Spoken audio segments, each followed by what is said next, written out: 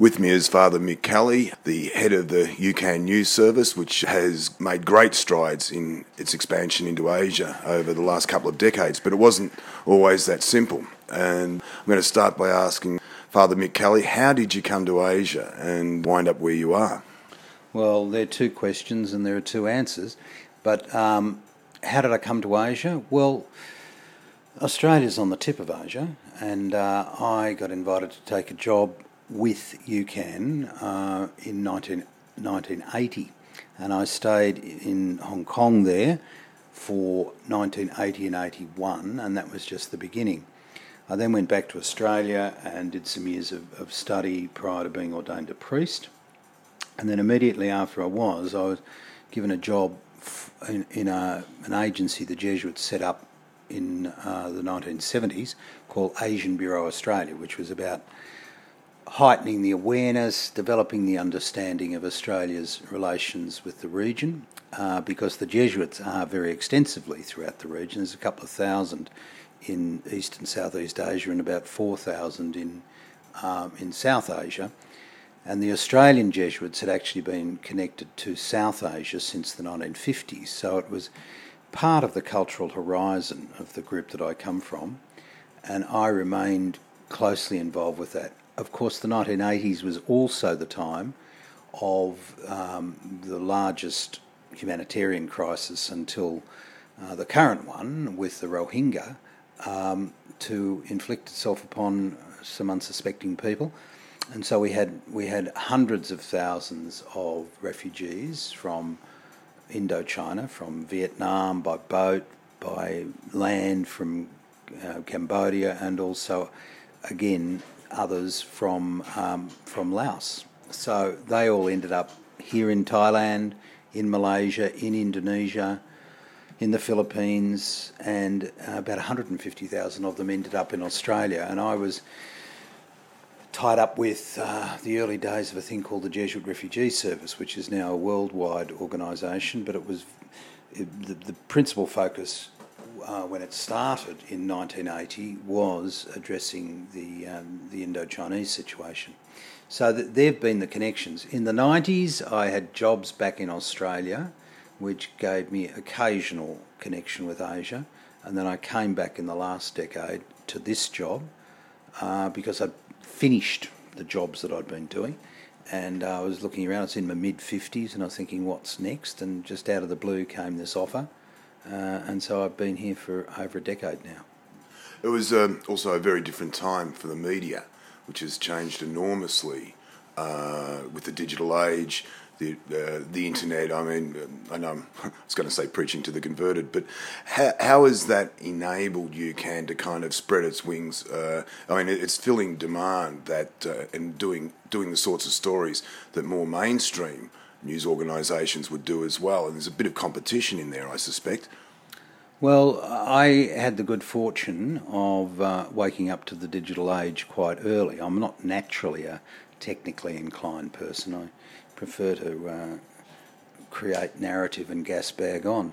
But I got involved in what was the unfolding of the digital age because from the late 80s I had another job which was about the creation of the publishing hub of the Jesuits in Australia. We traditionally and for about 100 years had published various magazines around the place, but with what Steve Jobs did with Apple, the whole game of publishing completely changed, and many phases and stages in the production of printed material were eliminated because you had composition, editing, layout and design all handled by one person, and the only thing that then happened was that it moved to a printer and distributor. Now, cut out print and distribution with what unfolded through the development of the internet in the 90s, and as well as that, understanding how convergent media made possible the apparently absolutely extremely different media of radio, TV and print actually coming together in the one context, then you have a totally transformed context for this sort of activity.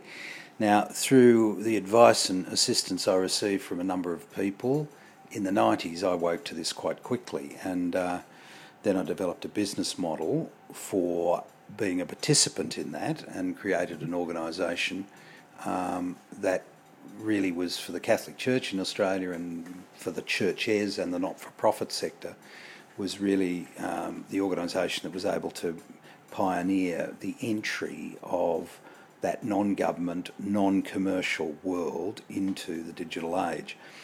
But by the mid part of the last decade, I'd had enough.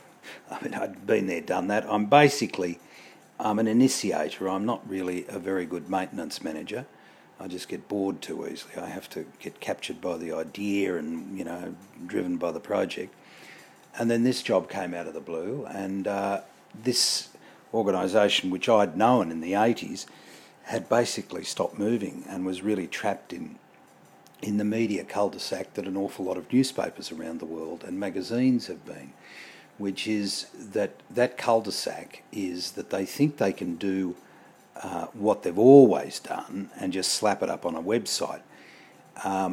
As we learnt when moving from print to radio and radio to TV, TV is not radio with pictures, and the internet is not just newspapers online.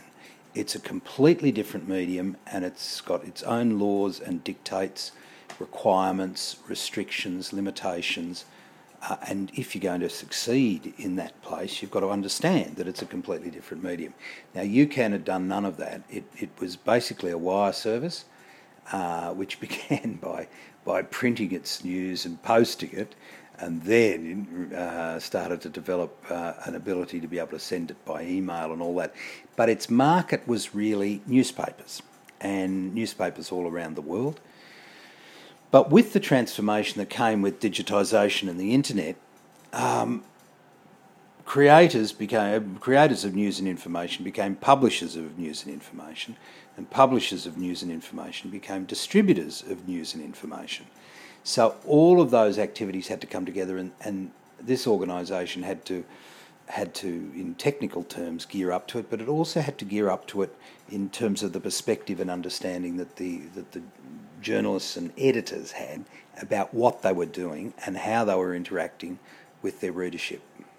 Tell me a little bit more about your audience. I mean, you've got the Catholic Philippines and Islamic Indonesia. It's wide and varied, and UCAN does I think a tremendous job in covering all religions, which is it's an interesting concept because it's something that, particularly in the post 9/11 age, counter-terrorism, that the mainstream media has struggled to deal with. How have you found that as a Christian-based organisation, the coverage, your audience, and even your relationship with various governments? Well, the first thing to understand about us is, as a Catholic organisation, that doesn't mean we're a propaganda machine for the Vatican or for a bishop or something like that. We are a publisher. We follow the same industrial, editorial rules that any real-world, free-world publisher follows. The qualifying or defining thing about us is our mission, and our mission is to, in the most general terms, provide news, features and commentary for, from or about the Catholic Church and its engagement with its context and culture. Now, the Catholics are a substantial minority in Asia and are represented in every single country, some under oppressive conditions, some under quite open conditions, but the reality is that there's 250 million Catholics in Asia. Now, the qualifying thing about that is that many of them are not English literate. So we have Chinese, Vietnamese, Bahasa Indonesia editions of what we do. We work very cooperatively with the growing Church of Korea, which of course now has a Catholic president, where we have trouble getting our stuff, particularly more recently, and getting our stuff into China because they're really into a heavily ideologically driven control mode of blocking out information that they don't author or control. But Asia's a European fiction. It's what's a Sri Lankan got in common with a Korean? What's a Japanese got in common with a Pakistani? I mean, Asia's something that the Europeans invented. Being an Australian, I can say, I mean, the absurdity of it all was, for Australians in the good old days, Asia used to stretch from the Mediterranean almost to Honolulu. That's, we didn't know how to distinguish, qualify our part of the world, so we just called it Asia. Publishing in Asia is a diverse and complex activity because there are so many cultural and linguistic and geographical differences, education levels, background to understand a context outside the narrow terms of a particular location. And for us as publishers, I mean, this is always a daily challenge. We have reporters all over Asia who understand their own locality extremely well, but they've got very little idea of the market outside their own country and what they would be interested in. They don't look at their story from the point of view of someone who has no idea of the background or no idea of the players, and so unpacking a story so that it becomes appealing to people beyond the confines of the known world, to them, to the author, so that it becomes informative to people outside that context is always a challenge. And of course that was always a role picked up by the foreign correspondent, and now we're seeing more and more local journalists employed in that role. Or not. The reality is that the talent pool for international reporting is declining, and then you have the situation of the declining significance of the wire services. Those that are subsidised, like AFP, continue to pump on, but the others, AP, Reuters, it's costing them so much to provide the service, and their old clients, the newspapers, are not there anymore to be able to pay the fees to pay the wages that are due to the reporters. So you're looking at an ever diminishing pool of people to report it. Now, our particular mission is, I mean, we're here in Thailand, and there's been 12 months of mourning, and it's going to come to a high point with the cremation of the king, and then the uncertainty of the politics that will unfold out of that, and the elevation of the Crown Prince. Well, he's already been made king, but he will be crowned and installed. All of that's not our stuff. It's not our brief or our wicket. But what is our wicket is things that deeply affect the services and activities of the church. So, we've been second to none. In fact, we've led in the coverage of the Rohingya. We've been doing that for years. In fact, I think no one actually knew who the Rohingya were 4 or 5 years ago, and then suddenly the New York Times discovered them and wrote a couple of features about it. But we'd already been reporting on that for some time, and sometimes we've done it very well, sometimes we've done it poorly, but certainly in this crisis we've led the world. Now, why are we doing that? We're doing that because it's a basic Christian concern, which is represented all over Europe with the arrival of the people from North Africa and Syria, to welcome the stranger. It's one of the oldest principles of the Judeo-Christian world. It's there written through the whole legacy of monasticism, that hospitality is a central Christian virtue, offering hospitality to the stranger or the wayfarer or the traveller. Now here you have people forced out of where they are, and that instinctually appeals to something that's essential to the whole Christian vocation. So that's why we report it. Then, of course, part of what we report is what various parts of the church are doing in conflict zones where there's religious persecution, fostering an understanding among the various religions that leads to respecting each other, all that sort of stuff. That's our wicket. It's extremely broad. It's also a changing wicket. We're seeing what we're seeing in Cambodia at the moment, to some extent Thailand since the coup, Vietnam. It's a bit of a mixed bag. The Philippines under Duterte has been anything but pleasant. How do you see the region unfolding over the next couple of years, or further out? Well, I'm not Nostradamus and I don't know, but I must say, in terms of the way the future will be shaped, what you've got to do is look at the resources for shaping it, and what you've got to say about a lot of Asia, well, perhaps more Southeast Asia and South Asia, is just how under-resourced for coping with that change the various countries are. I mean, we're all pretty familiar with how Myanmar is scripted for failure. The much both lauded and lamented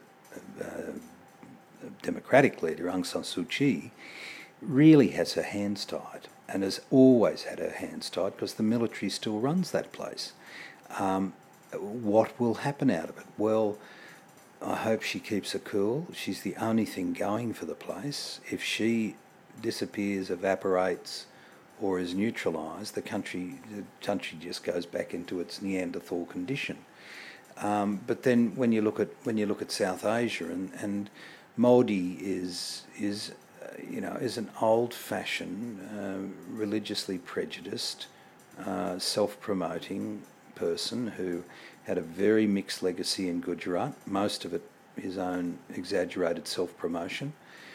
But the opposition just doesn't exist. I mean, they're discredited, they're unprofessional, and they don't carry the day. No, the real and besetting problem in Asia is something that's very familiar to anyone in the West. It is there's no vision. If you look back to the generations of those people who formed the early countries, I mean, Pancasila in Indonesia, and the National Socialism of Nehru in India, and so on and so on. All this stuff led to sometimes not terribly successful experiments in nation building. So you have, the Nehru period, which basically didn't work. National Socialism left the country impoverished. You've had the absurdity of Mao and the Cultural Revolution, and then you had Deng Xiaoping dredging it out of that. But what's it going back into? I mean, everybody says he's the most powerful person in charge of China since Mao Zedong, and I'm afraid I've been alive long enough to believe that all power corrupts, and absolute power corrupts absolutely. And that's what, so in looking at that, we're looking at, 2.5 billion people in the Asian region, in political circumstances that are highly problematic. What's the future for Father Mick Kelly? I know there are a few plans for UCAN, particularly, as you mentioned before, with the bigger agencies struggling to raise money. UCAN has to go it alone as well. Where do you see the agency progressing towards, and its coverage of the region and its business model? Well, UCAN has grown out of a number of instincts and impulses, but was largely staffed by people for whom English was at best their second language. Very few of them with very much journalistic skill and capacity, because if you look across Asia, there are actually very few instances of good media cultures. Where there was a good media culture was in India, which has been absolutely wrecked by the commercialisation of it, that's reduced most of the significant newspapers in India to being advertorial. So you're not getting anything other than the news that people are paying to have reported. Now, where does UCAN go? Its business model was a quite traditional, old-fashioned Catholic model of basically operating as a charity. The Catholic Church runs all sorts of charitable enterprises, looking after all sorts of needy groups. Also has throughout Asia, a huge education network. That sort of edged its way towards a commercial approach by charging school fees. Hospitals also, there are loads and loads of hospitals, but they charge fees and make money out of insurance and all that sort of stuff. Media is the poor relation in the church in terms of its activities, because it's always been perceived as cash consuming. It's also, in the minds of many leaders of the church throughout the world, is just seen as a propaganda platform. They don't understand that the worst thing they can do for their own message is to convey it as if it were just, the message from mission control that was to be absorbed and accepted by everybody. They don't understand the democratic pluralist nature of media, and that the only way it will be trusted is if it's at arm's length from authority. Now, sounds like a lot of governments in the region too. Correct. It is. It's the same thing. I mean, Pravda, the People's Daily, L'Osservatore Romano, they're all in the same stable, and most bishops think about media as just another propaganda platform, another place for giving a sermon. It is an industry in its own right. It has its own limitations and permissions, its boundaries, and all of that. It's a professional activity, and you can't have a form of Catholic journalism. It's about as stupid as saying we're running a school, it's a Catholic school, and there's a thing called Catholic mathematics. Well, there isn't. There's maths, and that's what people study, and they learn to do sums and calculus and all the rest of the stuff. Likewise with journalism. There's journalism, but then comes the question of where it's focused, and it's focused by its mission, and that's what we do. As for the future of UCAN, it was as plain as a pikestaff to me when I came here that two things had to happen. We had to upgrade the quality of the material that we were producing. We had to be able to move beyond the fairly rudimentary level of reporting that we were doing and move much more into features and commentary. We had to go up the value chain, and we had to do that with all the technologies that we now have of audio and audio-visual, and not just print and text. So that was the challenge for the first half of my time here. But I knew from the beginning that the business model we were operating on was not long for this world, for a couple of simple reasons. Basically, the claims on the donors that we were approaching were increasing massively because of all the hemorrhaging through particularly Africa, but also different parts of Asia. The other thing is that the Catholic Church in Asia is now a very substantial operation, and there are some very wealthy parts of it. It's about time the Asians stood up and took responsibility for themselves and stopped toddling off with the begging bowl to Europe and North America. Because relatively speaking, Europe and North America are diminishing in terms of their wealth level and their capacity to share what surplus they've got. So what that meant is that UCAN had to develop a commercial model where there would be a fee for service. What's our service? Our service is basically editorial marketing and promotion.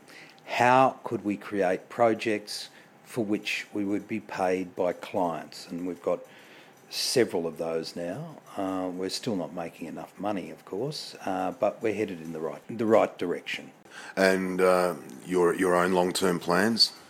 Well, I've been running the whole show. I actually have 3 jobs, or 2.5 jobs. One is running the day-by-day operations of UCAN. The other is pushing and promoting the commercial initiatives. And then I am a priest, and I have loads and loads of pastoral work, of births, deaths and marriages, masses and all that sort of stuff. Plus I also have personal care of about 90 Pakistani Christian asylum seekers here in Bangkok, whom I got to know through various contacts in the church in Pakistan, and people there asked me to help these people out, and I'm working to get them resettled in Canada.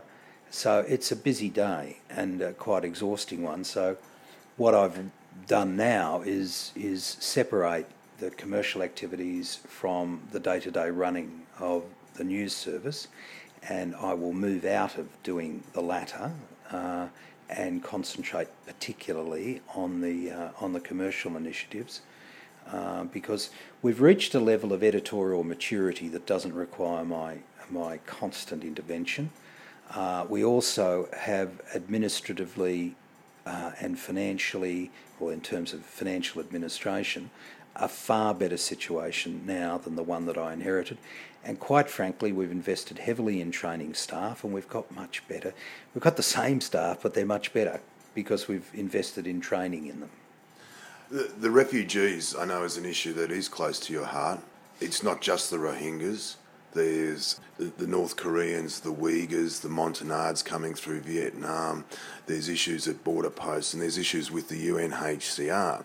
What do you think that the region as a bloc, if you can call it that, but ASEAN, South Asia, is there anything they can do to improve the plight, and the UN for that matter, that they can do to improve the plight of these people who really are kind of stranded right across the region with nowhere to go? Of course there is, and just as confidently as I say, of course there is, I would confidently predict they won't. If you look at the record of ASEAN, they haven't agreed on anything. They don't do anything together. It's a great talk fest. It can't even deliver on what you would think would be in their own interest. They can't even organise themselves as a trading bloc. Now, with the key phenomenon of this part of the world being the conundrum of people movement, I mean, it's just too hard for them to get their heads around it. As for the UN, the greatest bunch of overpaid, lazy laggards that I have ever seen. They are just hopeless. I mean, these 90-odd Pakistanis, I know them. I know them well because they've been here for years, and then took the UN 3 to 4 years to get around to interviewing them. When they interviewed them, I don't know where they plucked the interviewers from. I think they just went down to a railway station and grabbed some backpackers and said, come up and do some interviewing, because these idiots were interviewing people who had fled the country under a fatwa, namely, if they stayed in Pakistan, they'd be as dead as mutton, and these idiots couldn't get that through them, and then made judgments to say that these people were safe to go home. I mean, I'm not a fan of President Trump. The one thing I agree with him is he should absolutely rattle the life out of these UN agencies that are gross and bloated and useless, absolutely useless. I mean, last week I had one of the families, I mean, it's a tragic story. This guy's been here for 5 years. He's been in and out of the immigration detention centre. He's got 4 kids. And having rejected him 2 years ago, suddenly they had a change of heart and they found, oh, miraculo, he's a refugee. Well, blind Freddie knew he was a refugee. I knew he was a refugee. Why could these dimwits not get it through their head that this guy came here in fear of his life and could not go back? Because that's the key thing about a refugee. Is the person safe to return to where they've come from? And if they're not, then they should be given asylum and resettlement somewhere else. That's the key condition. These guys did not help to clarify that. Most of the Pakistanis I'm dealing with are from the lowest rung of Pakistani society. Very few of them are properly educated and articulate in English, for which they then get persecuted by the dimwits at the UNHCR. Fortunately, there is a country called Canada. They have alternative methods for determining the refugee status. They also have the practical means for sponsorship and settlement, and that's where I put all the eggs of my basket. They have exactly the same program that I was involved in 30 years ago in Australia in resettling the Indo-Chinese. It was a community-based supported system where people were welcomed into the community, their kids were got into school, they were helped to find accommodation, the adults were encouraged either to start their own business or go and get jobs around that were appropriate to their capacity. Now, that's alive and well and still there in Canada, and it's a tragedy that I personally, went to both recent Prime Ministers, Abbott and Turnbull. They didn't even know that it was a coalition policy that was implemented in the early 1980s. They don't even know their own history. And so what happens is they just put the shutters up to these people and don't engage the resources of the community in the process of resettlement. It's a very dim-witted way to approach this issue. You're talking about the Australian government and Australian Prime Ministers Tony Abbott and Malcolm Turnbull, and Australia has been criticised for its handling of refugees over the past couple of decades now. The attitudes certainly have changed. Just quickly, Asia, South Asia, Southeast Asia, the relationship with the rest of the world, do you think it's is it improving? Are they becoming more closeted? It seems to always to be a little bit of both. Very hard to generalise, but the bottom line is this is China-centric. What about Africa? I mean, they virtually own Africa and manage Africa, and this One Belt, One Road thing is a masterstroke by Xi, because he's actually going to physically own most of the world. He's going to own most of the world's infrastructure. The sort of money that he's loaning around the place, the locals will never be able to repay. So guess what will happen? The old story, when you go broke, the people you owe the money to resume your property. So who's going to own it all? The Chinese will. On that note, I'd like to thank Father Mick Kelly. Thank you very much. It's a terrific interview. Thanks, Luke. Cheers.